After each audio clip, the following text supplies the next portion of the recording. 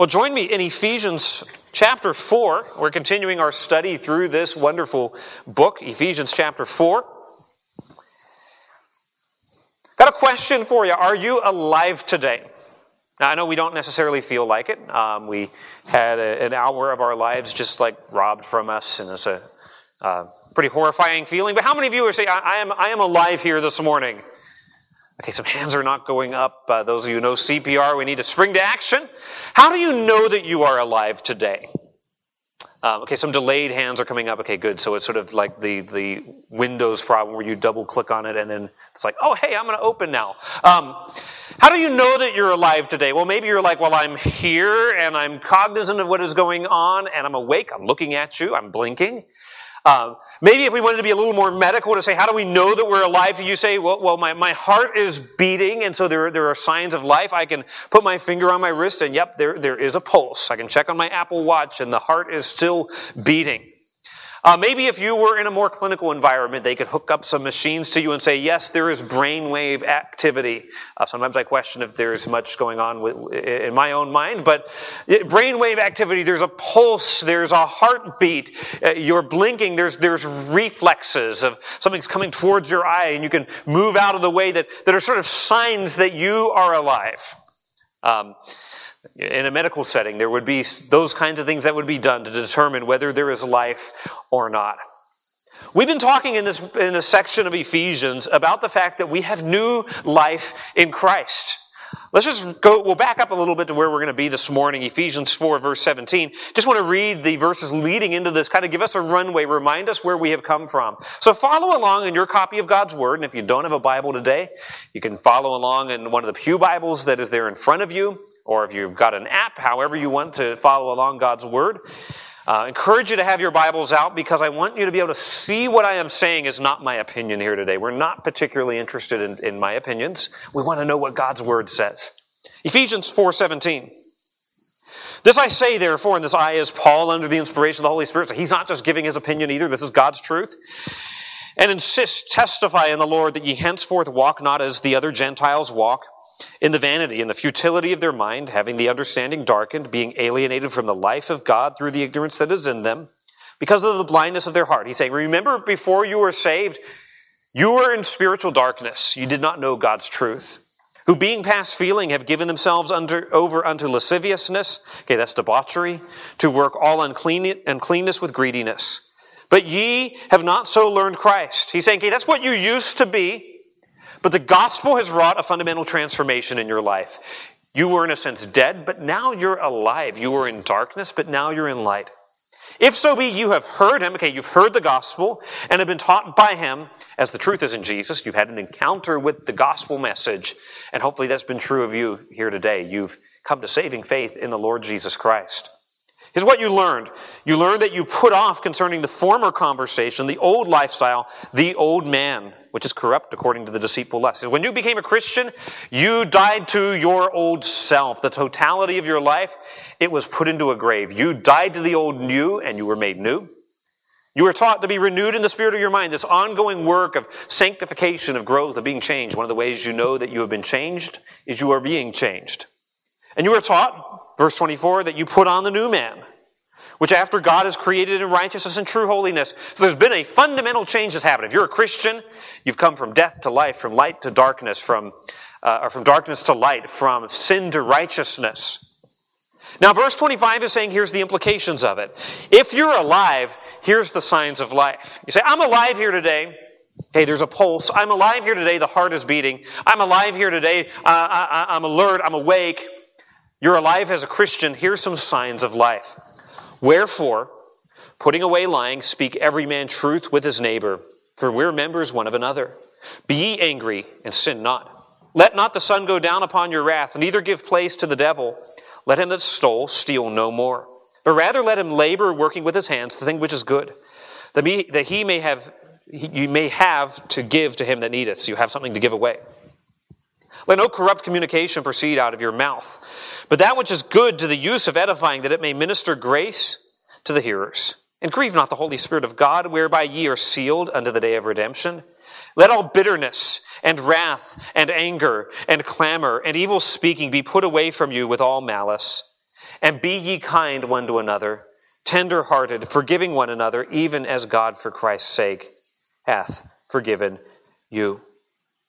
There are many people who claim today to be spiritually alive. You can look at Gallup polls and just the percentage of people who say, yeah, I'm a Christian, I've had a born-again experience, but there are no signs of life. There's no spiritual signs of life. There's no spiritual pulse or evidence of a change. This text lays out 5 signs of spiritual life. You say, I want to just do a quick evaluation of my own soul. Am I spiritually alive? Have I been born again? Now, the interesting thing about this passage is you'll notice there's a bunch of commands. This is the paradox. This is the tension in the Christian life, is there's going to be fruit in the Christian life, but it is not automatic. Right? It is inevitable by the working of the Holy Spirit to prompt our hearts and to change our desires. But one of the ways you know that you're saved is you get these commands, be angry and sin not, and say, I want to obey that.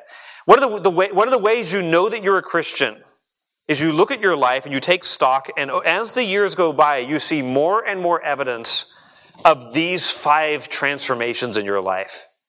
I used to tell lies, but more and more I'm speaking the truth. I used to have uncontrolled anger, but now my anger is being directed in a righteous and holy way.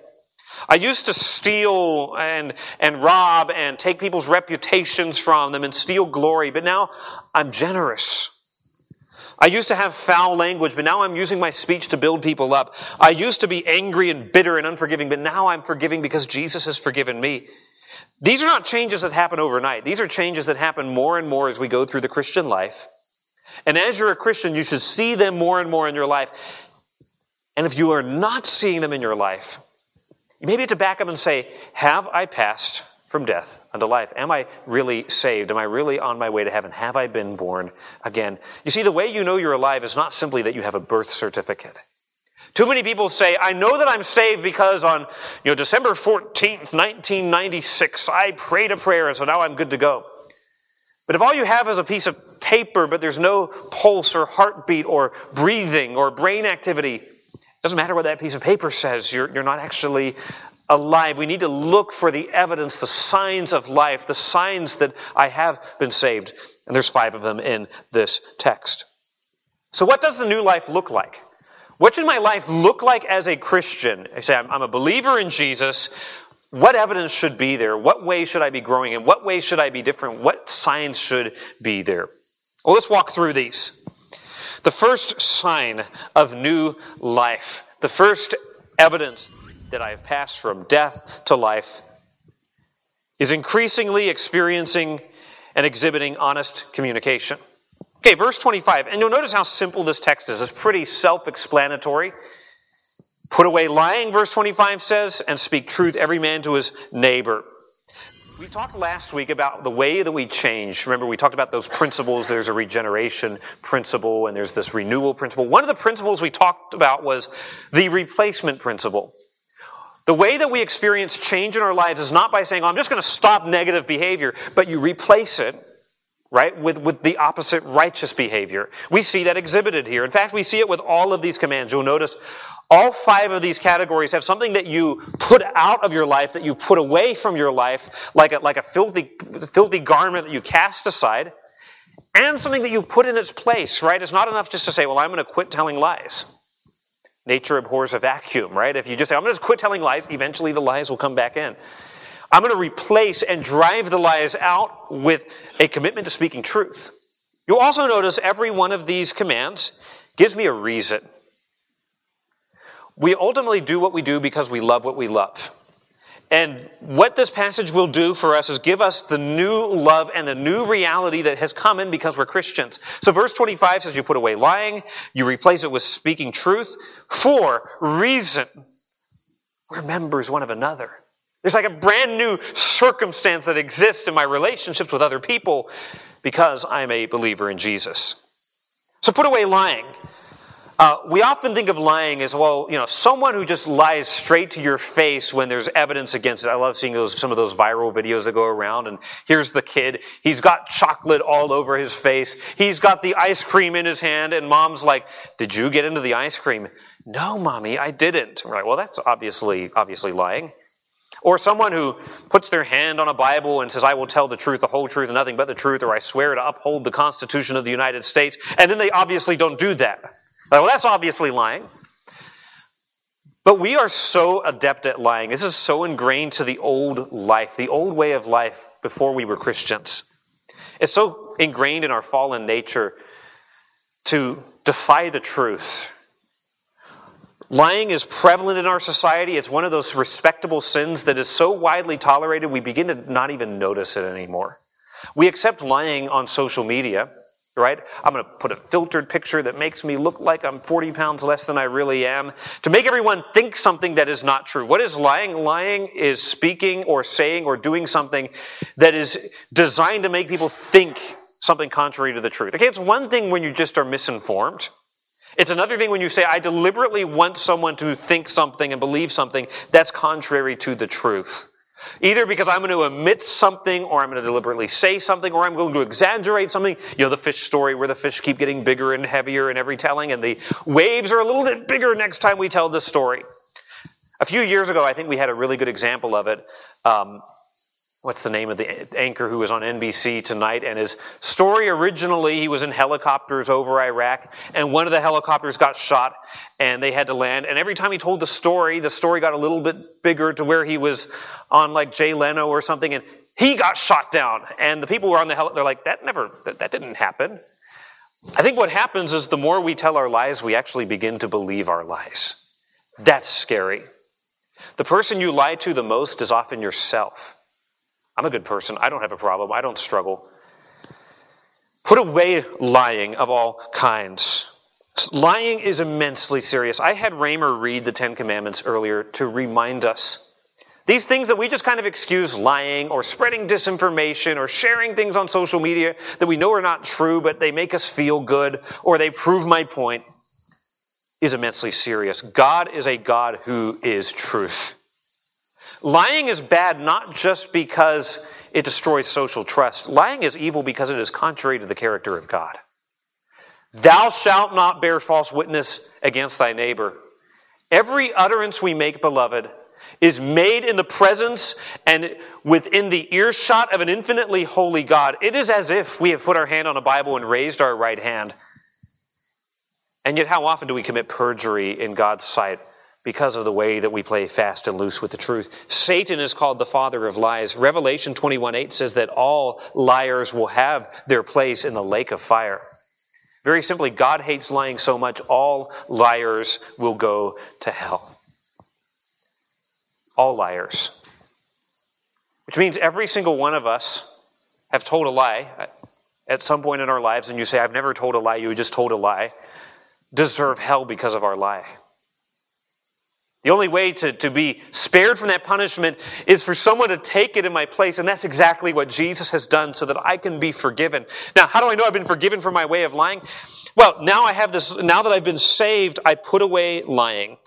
Putting away lying, speak every man truth with his neighbor. This is an individual responsibility. Every single one of us who are Christians, every one of us who have been saved, need to make the commitment in our hearts to say, I am going to put on truth-telling. This is going to be a way of life.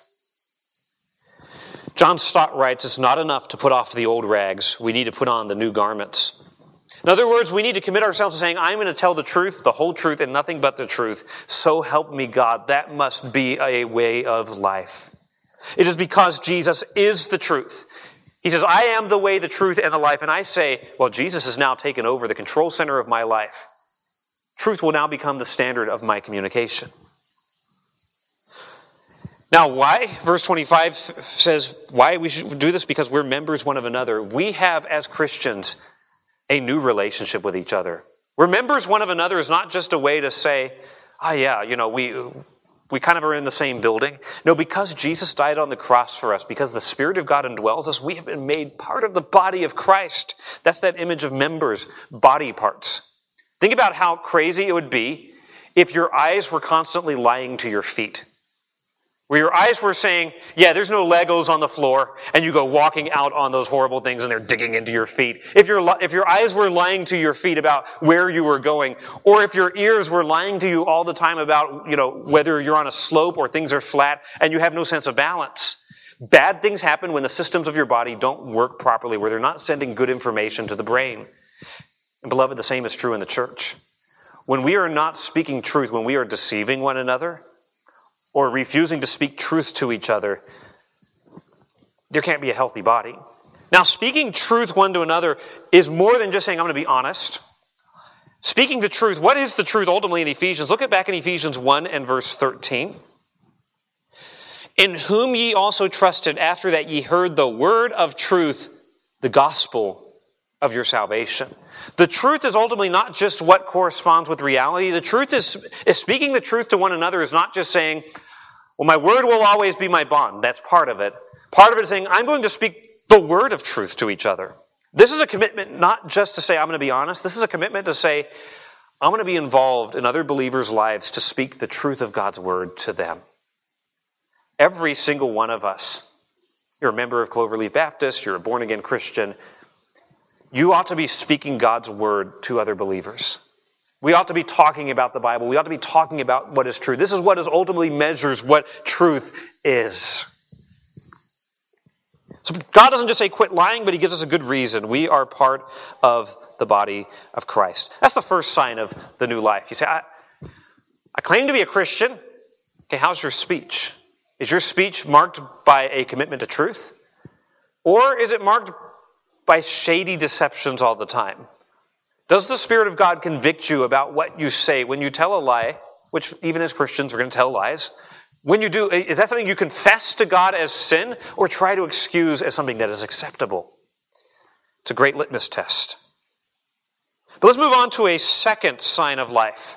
Is there a pulse? Is there a heartbeat? Is there breathing that is going? Are there brainwave activities to know, am I alive? Am I spiritually alive? Second sign of life is controlled passions. Look at verse 26. Look back there in the text with me, Ephesians 4:26. Be ye angry and sin not. Let not the sun go down upon your wrath, neither give place to the devil. So be angry and sin not.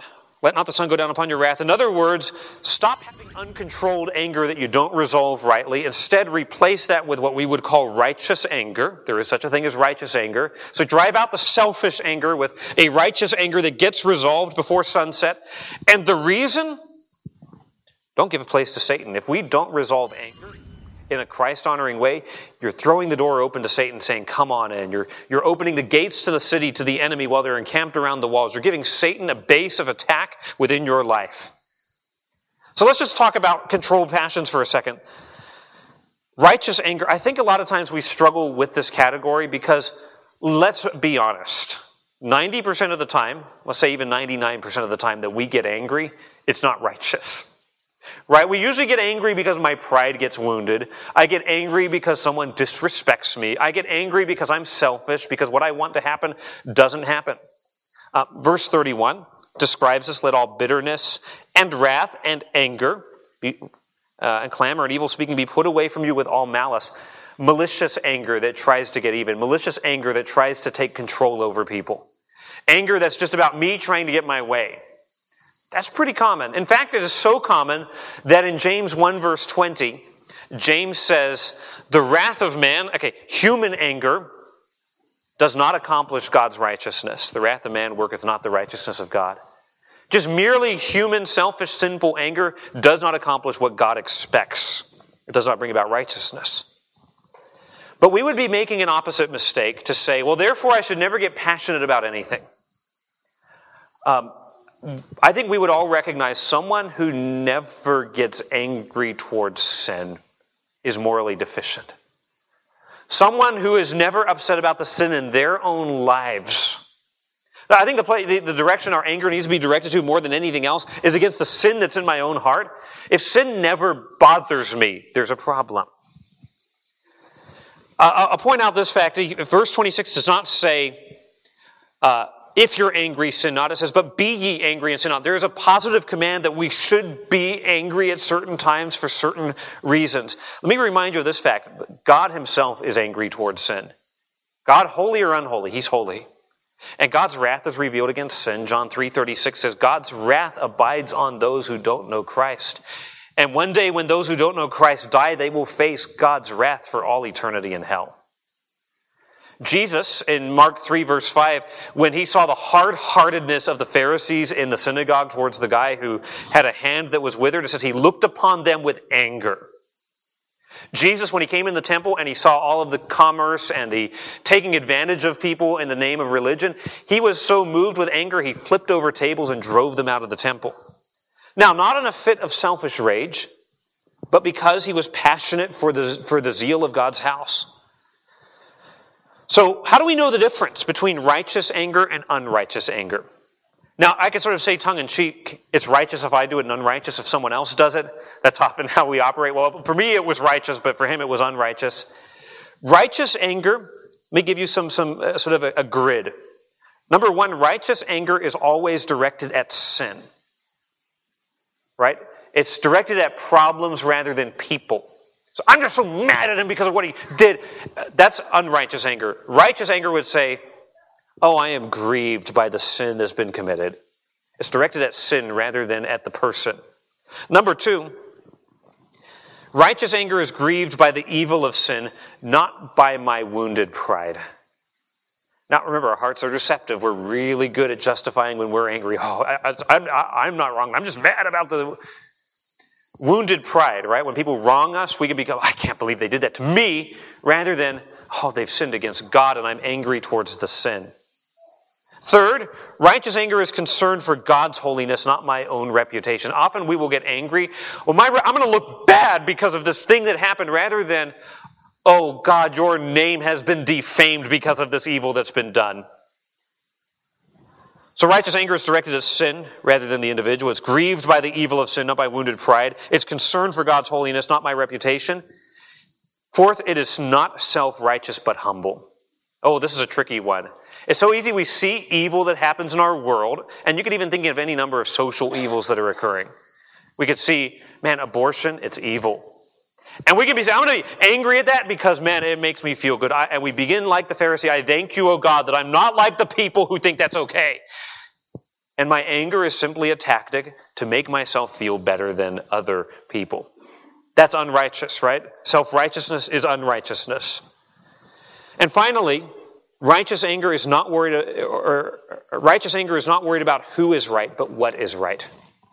A lot of times in our selfishness, we'll get angry against something that is legitimately evil, but is more about, I want to be right and win this argument, rather than what is right and what is true. Now, anger is a very powerful emotion. So that's why immediately, look back in verse 26, be angry. Okay, there's a time to have a righteous kind of anger towards sin, and sin not.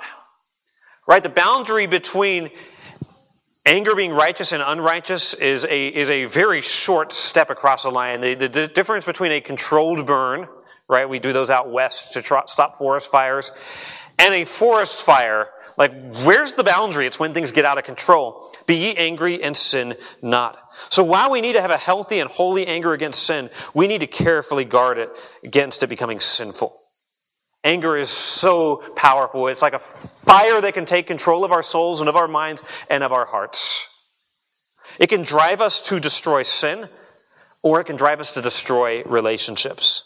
The same dynamite that can clear the way for a new road can destroy an occupied building. Anger is like that. It is very, very powerful and very, very dangerous when it is misused. So when my anger is driven by selfishness, when it is driven by wounded pride, it's always wrong. Misdirected anger and unchecked anger can lead to hatred and violence and broken relationships. Verse 31 describes it. Bitterness, wrath, anger, and then it comes out and shouting at each other, clamor, evil speaking, that's slander, unforgiveness, even murder. In Matthew chapter 5, Jesus says that if you're angry at your brother without a cause, you're in danger of judgment. He says that anger, unjust anger, which most of the time our anger is unjust, is potential murder. That is what leads to murder. If it runs its full course, that anger says, I want that person done away with. It's heart-level murder. Serious stuff, be ye angry and sin not. There is so much anger today. People look at what's happening in the world and they feel like, I feel helpless with the moral rot in our country and just get consumed with, I'm just angry all the time. The newscasters know this. They know what gets people worked up is anger. So what do? They play on your anger and they work your anger up. And both sides do this. The right does this and the left does this. If we can get you angry, you'll send in the donor dollars. If we can get you angry, you'll keep watching my program. If I can get you angry, you'll watch the program and then buy the products that the advertisers are selling to you. Anger is big business. Keeping us angry and not resolving it. See, one of the ways you say, where's the line between be ye angry and sin not? Well, here's part of it. Look back in verse 26. Let not the sun go down upon your wrath. Righteous anger is always readily resolved.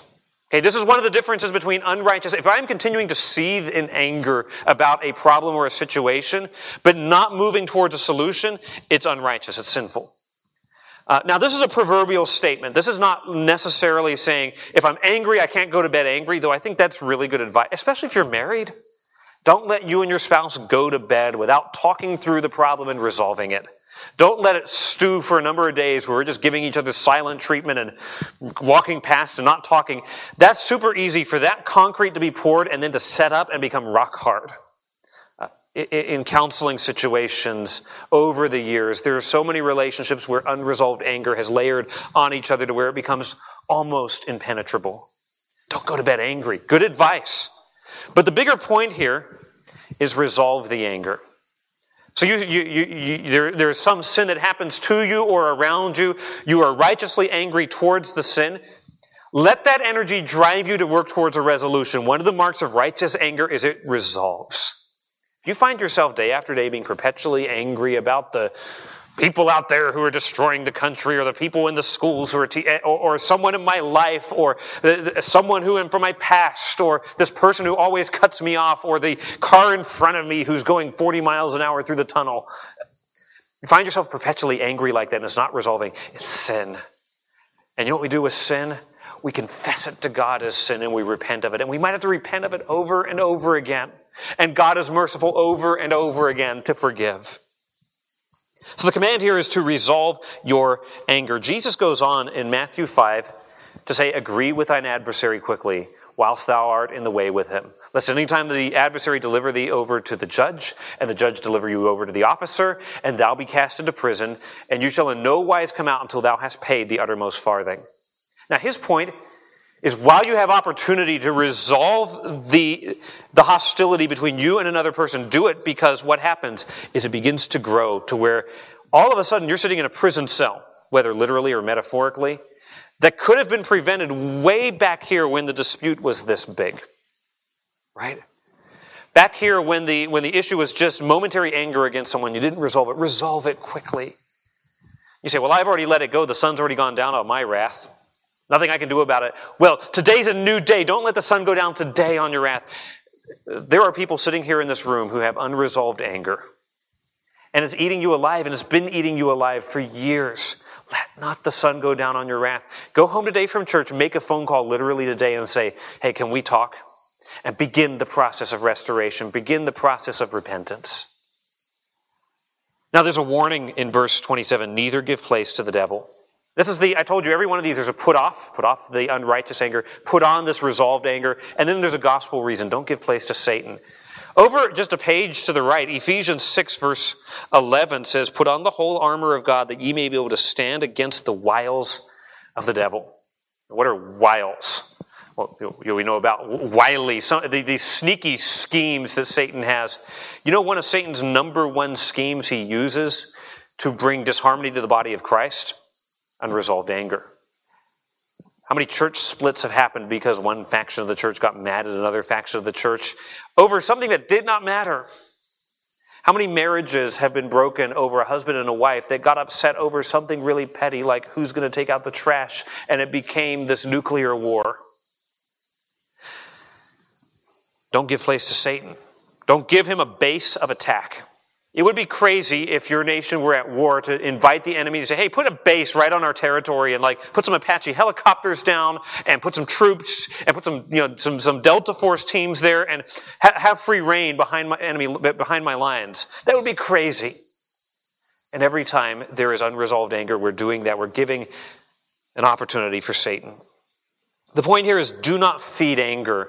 Because if you feed anger, it will turn into a monster. Don't let the embers smolder, because it will burst into an inferno. Don't let the weeds begin to grow in your garden, because eventually they'll soon take over the entire patch. Resolve your anger. So what are the signs of new life, beloved? One of the evidences that you are spiritually alive is anger is no longer the dominant theme of your life, and you are, by God's grace, by the power of the Holy Spirit, saying, I'm resolving this. When I have anger, it's more and more directed towards sin and less directed to people who offend me. It's more and more directed towards problems, less and less directed at people. It's less and less smoldering and more doused and put out and resolved. Be ye angry and sin not. But a third mark of new life, you're evaluating, is there a pulse? Is there a heartbeat? Am I breathing? Is there spiritual life?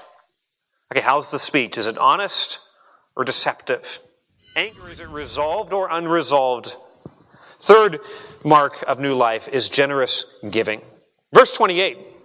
Okay, again, we're echoing what Raymer read in the Ten Commandments. Thou shalt not steal.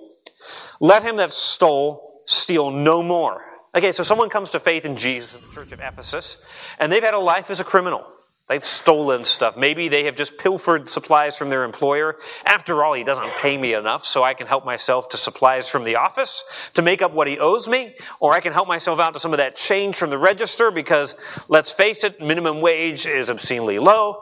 Or if you're a slave in the ancient world, I'm not being paid at all. This is unjust and wrong. I'm going to make sure I pay myself by helping myself to what the master owns. Any level of stealing. Let the one who stole steal no more. Okay, stop it. Put off stealing. It has no place in the life of a Christian. Christians should not be known as people who steal, who plagiarize, who rob from people's reputations, who steal glory, who take credit that is not theirs. Think of all the ways we can steal. We can steal, yes, by taking what is not ours. But we also steal when we have what God has given to us and we just squander it and waste it. Just throw money away on stuff that we don't need or is overpriced or is a unwise purchase.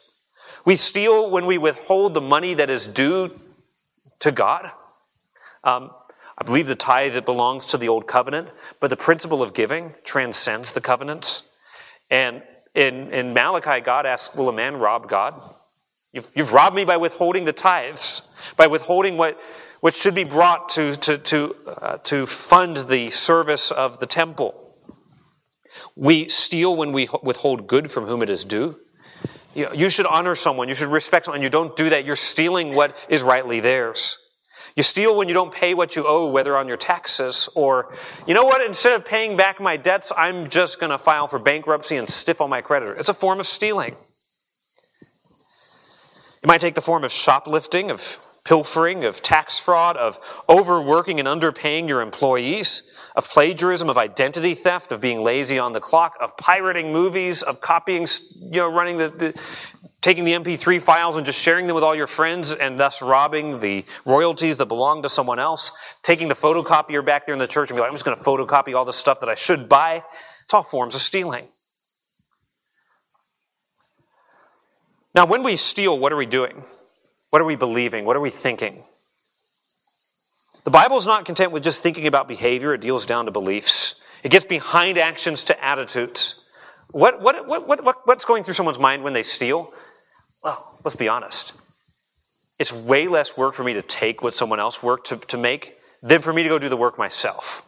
So it's like basically laziness in action, right? It's the easier to take it than to work and to go buy it myself. So I steal it. So there's laziness. There's greed. There's entitlement. I feel like I deserve X, so I'm just going to go take it. Walmart, they're a big corporation, so I'm just going to take their stuff and sort of Robin Hood for myself.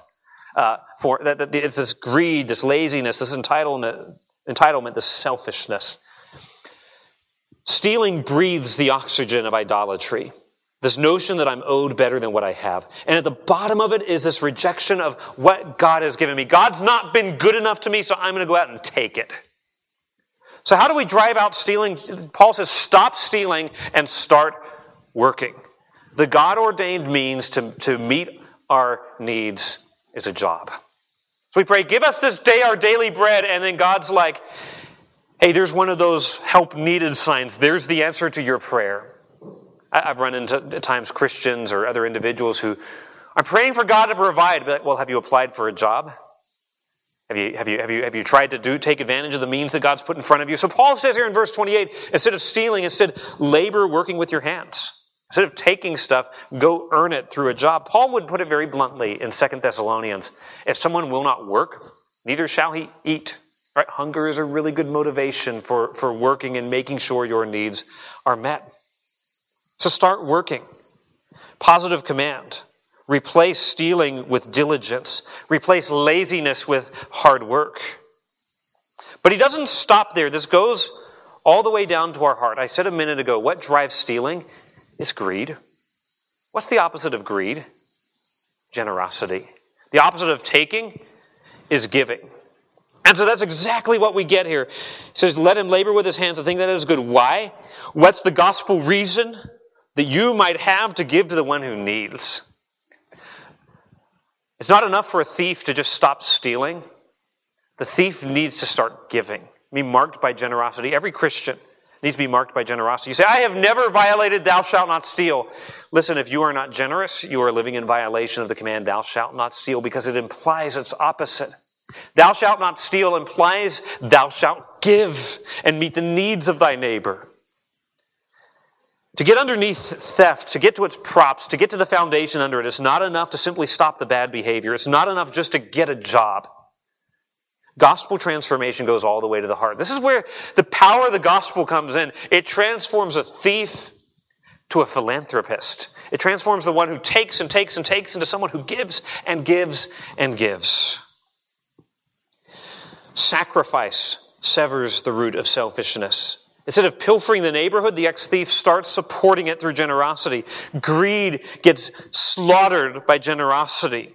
Taking gets replaced by giving. Now, in our American mindset, capitalism and free market and hard work and getting ahead in life, those are all good things. But we often think that the reason I have a job is so that I can make money, so I can provide for the needs of my family, so I can save money and sort of be rich down the road, right? Like, make a good investment, be rich down the road. Biblically, the reason God gave you a job is, yes, to meet your needs and be a blessing to other people and give to meet the needs of other people. The purpose of work is not to live and get rich. The purpose of work is to meet your needs and give generously. This is the power of the gospel. It transforms liars into truth tellers. It transforms destructive rage into constructive reconciliation. It turns thieves into givers. Generosity marks the new life. Generosity, not just stingy, I'll do the bare minimum. What if you made it a habit in your life of saying, I'm going to keep my eyes open to needs around me, and if I have the resources to meet those needs, I'm going to do it. If I have the resources to do it, I'm going to be sensitive to the Spirit's prompting. I'm going to have room in my budget, margin in my schedule to where I can be generous and meet needs around me. What if Christians, what if we got the reputation for being the most generous people on the planet? It's kind of sad to me that it's the atheistic billionaires who are seen as the great philanthropists.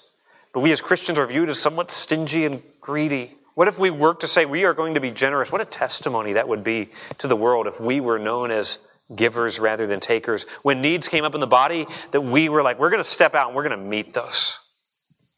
It marks the new life. Maybe you're marked by generosity. Praise God. That's not something you can take credit for. That's a result of His grace. He's been generous to you, which made you generous to others. A sign of new life. Not something we take credit for, but something we can see and say, praise God for that. It's a sign that I'm alive. But we come into a fourth mark of the new life, and that is edifying speech. Verse 29, let no corrupt, no rotten, no vile communication proceed out of your mouth. We often think that foul language, that's kind of a modern problem. Everybody's watched too many R-rated movies, and they're just throwing foul language around of four-letter words and all these things. It was a problem back in Paul's day. A foul language, of angry language, of demeaning language. So Paul moves from stealing to speaking. He moves from the works of the hands to the works of the lips. He's addressed speaking truth already, but now he says we are to reject all unwholesome speech. So corrupt speech is any speech that is vulgar. Corrupt speech is any speech that is demeaning, that is untrue, that is foul. It's not just a list of banned four-letter words that they can't say on Saturday morning TV, but any speech that tears down or drags down. Once again, this is something that's become normalized in our communication. We no longer are shocked if the President of the United States uses foul language from behind the bully pulpit. In fact, people are applauding and clapping and like, yeah, go get him. We no longer are saddened when people who should know better use the most vile language in their discourse. It's taken today to be like, if you cuss, that's a sign of authenticity. You're a real person who really tells it like it is. No, it's a sign of weakness and sin. It's not a sign of authenticity. It's a sign of a heart that is bent away from God. Let no corrupt communication proceed out of your mouth. In fact, Jesus goes a step further. In Matthew 12:36, he says, every idle word that you speak, not just the really bad words, but even just the idle words, you're just shooting the breeze, nothing worth saying, it's neither helpful nor even the idle words you speak, you will give account thereof on the day of judgment. God cares immensely about what we say. He says, out of the abundance of the heart, the mouth speaks. What you say is a direct channel to your heart. So I don't really mean that what you say reveals your heart. It reveals what you think. And God will hold us accountable for what we say. And when we defame and blaspheme and use epithets or jokingly, I'm going to just throw a racial slur out there, isn't that funny? We are demeaning people who are made in the very image of God, and it is nothing less than an attack on God himself. It's not political correctness or wokeness to say racial epithets have no place in the mouth of God's people or anybody. That's simple, basic biblical truth. We can't curse people who are made in God's image and claim to take God seriously. So no corrupt communication, or epithets, or demeaning language, or vile speech, or four-letter words. It's got no place. So what do we replace it with? Look at this. Here's what should proceed out of your mouth. That which is good. Language that is good and wholesome and beneficial for the use of edifying. What is edifying? Building up. So before we're saying we use our tongues to tear people down, it makes us feel good. Feel good by tearing other people down so I can look better by comparison. It says use your tongue to build people up instead of gossiping, praising, instead of criticizing, thanking. What is wholesome speech? It's speech that is beneficial. It is speech that is edifying. It is speech that is grace-giving. Look at the end of the verse, that it may minister grace to the hearers. So that's the kind of speech we need. That presents the grace of God. He has been so immensely generous and good and kind to us. We ought to use our speech to proclaim that same grace, that same favor to other people. So it's not enough just to say, well, I'm going to quit cussing. I'm going to start speaking grace, words of truth and encouragement to people around me. I've heard people say, one preacher in particular, he was a Marine and a really tough guy. He said, when I became a Christian, I lost my entire vocabulary. Praise God. What a transformation. If people knew you as someone who was angry and cussing and foul language and foul mouth, and then you're like, it's because of Jesus, I don't speak that way anymore. What a testimony that is. Now, he goes on to say in verse 30, grieve not the Holy Spirit of God, whereby you're sealed unto the day of redemption. The gospel reason is the Holy Spirit of God. The third person of the Trinity has come to dwell in your heart. You say, it's really hard to change the way I speak. Yes, it's impossible, in fact. James 3 says, nobody can tame the tongue. No man can tame the tongue.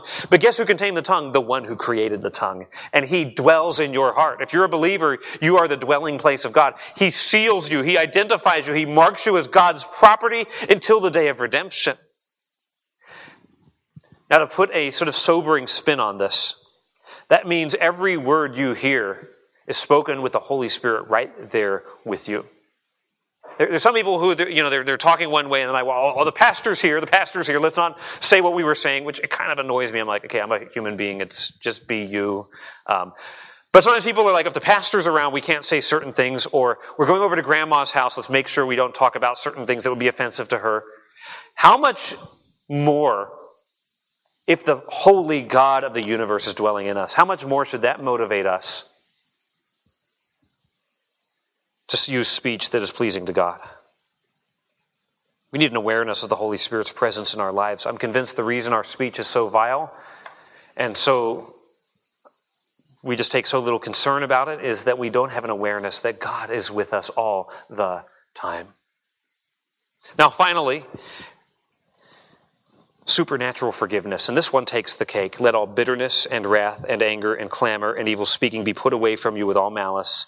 And be ye kind one to another, tender-hearted, forgiving one another, even as God for Christ's sake has forgiven you. Verse 31 describes the normal process of things. Bitterness, that's resentment. Somebody wrongs you, it hurts, and you hold on to that. That's bitterness. Anger and wrath, those are pretty much two sides of the same coin. They're basically synonymous. That idea, that first word, thumos, wrath, is the outburst of rage, while the word translated anger is that seething rage. Sometimes we think, well, I'm just going to vent my anger. Okay, that's the first word, venting it. Other people, I'm just going to hold it in. So neither of those, either holding it in or venting it out, is the way that the Christian deals with unrighteous anger. Then there's clamor. That's the shouting and the yelling and the screaming at each other. Then there's the slander, the evil speaking. The word is blasphemy. Slandering other people.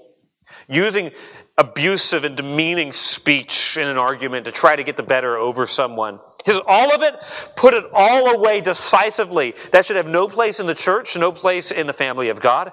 Put it away with all malice, all meanness. Christians should not be mean and nasty and hostile and malicious people. Like should go without saying. That's not a virtue. Maliciousness is not a virtue. It's not a sign of strength. It is a sign of wickedness. Put it away with all malice. So he says, put all of that away. Put away both the clamor and the evil speaking. Listen, neither shouting it to their face nor whispering it behind their back is right. Neither holding it in nor venting it out is right. Neither of those is dealing with the heart of the problem. The heart of the problem is, I don't want to forgive people. So he says, put all that away. Instead, be ye kind one to another, tender-hearted, forgiving one another, even as God for Christ's sake has forgiven you. That last phrase, even as God forgave you. You say, how much should I forgive? You should forgive as much as God has forgiven you. How long should I forgive? As long as God has forgiven you. How many times do I need to forgive? As many times as God has forgiven you. The standard for our forgiveness is not just, well, they stopped doing it, so I'll forgive them. No, the standard for your forgiveness is God Himself. That's the standard that we're called to, beloved, is to forgive like God has forgiven us. So how has God forgiven us?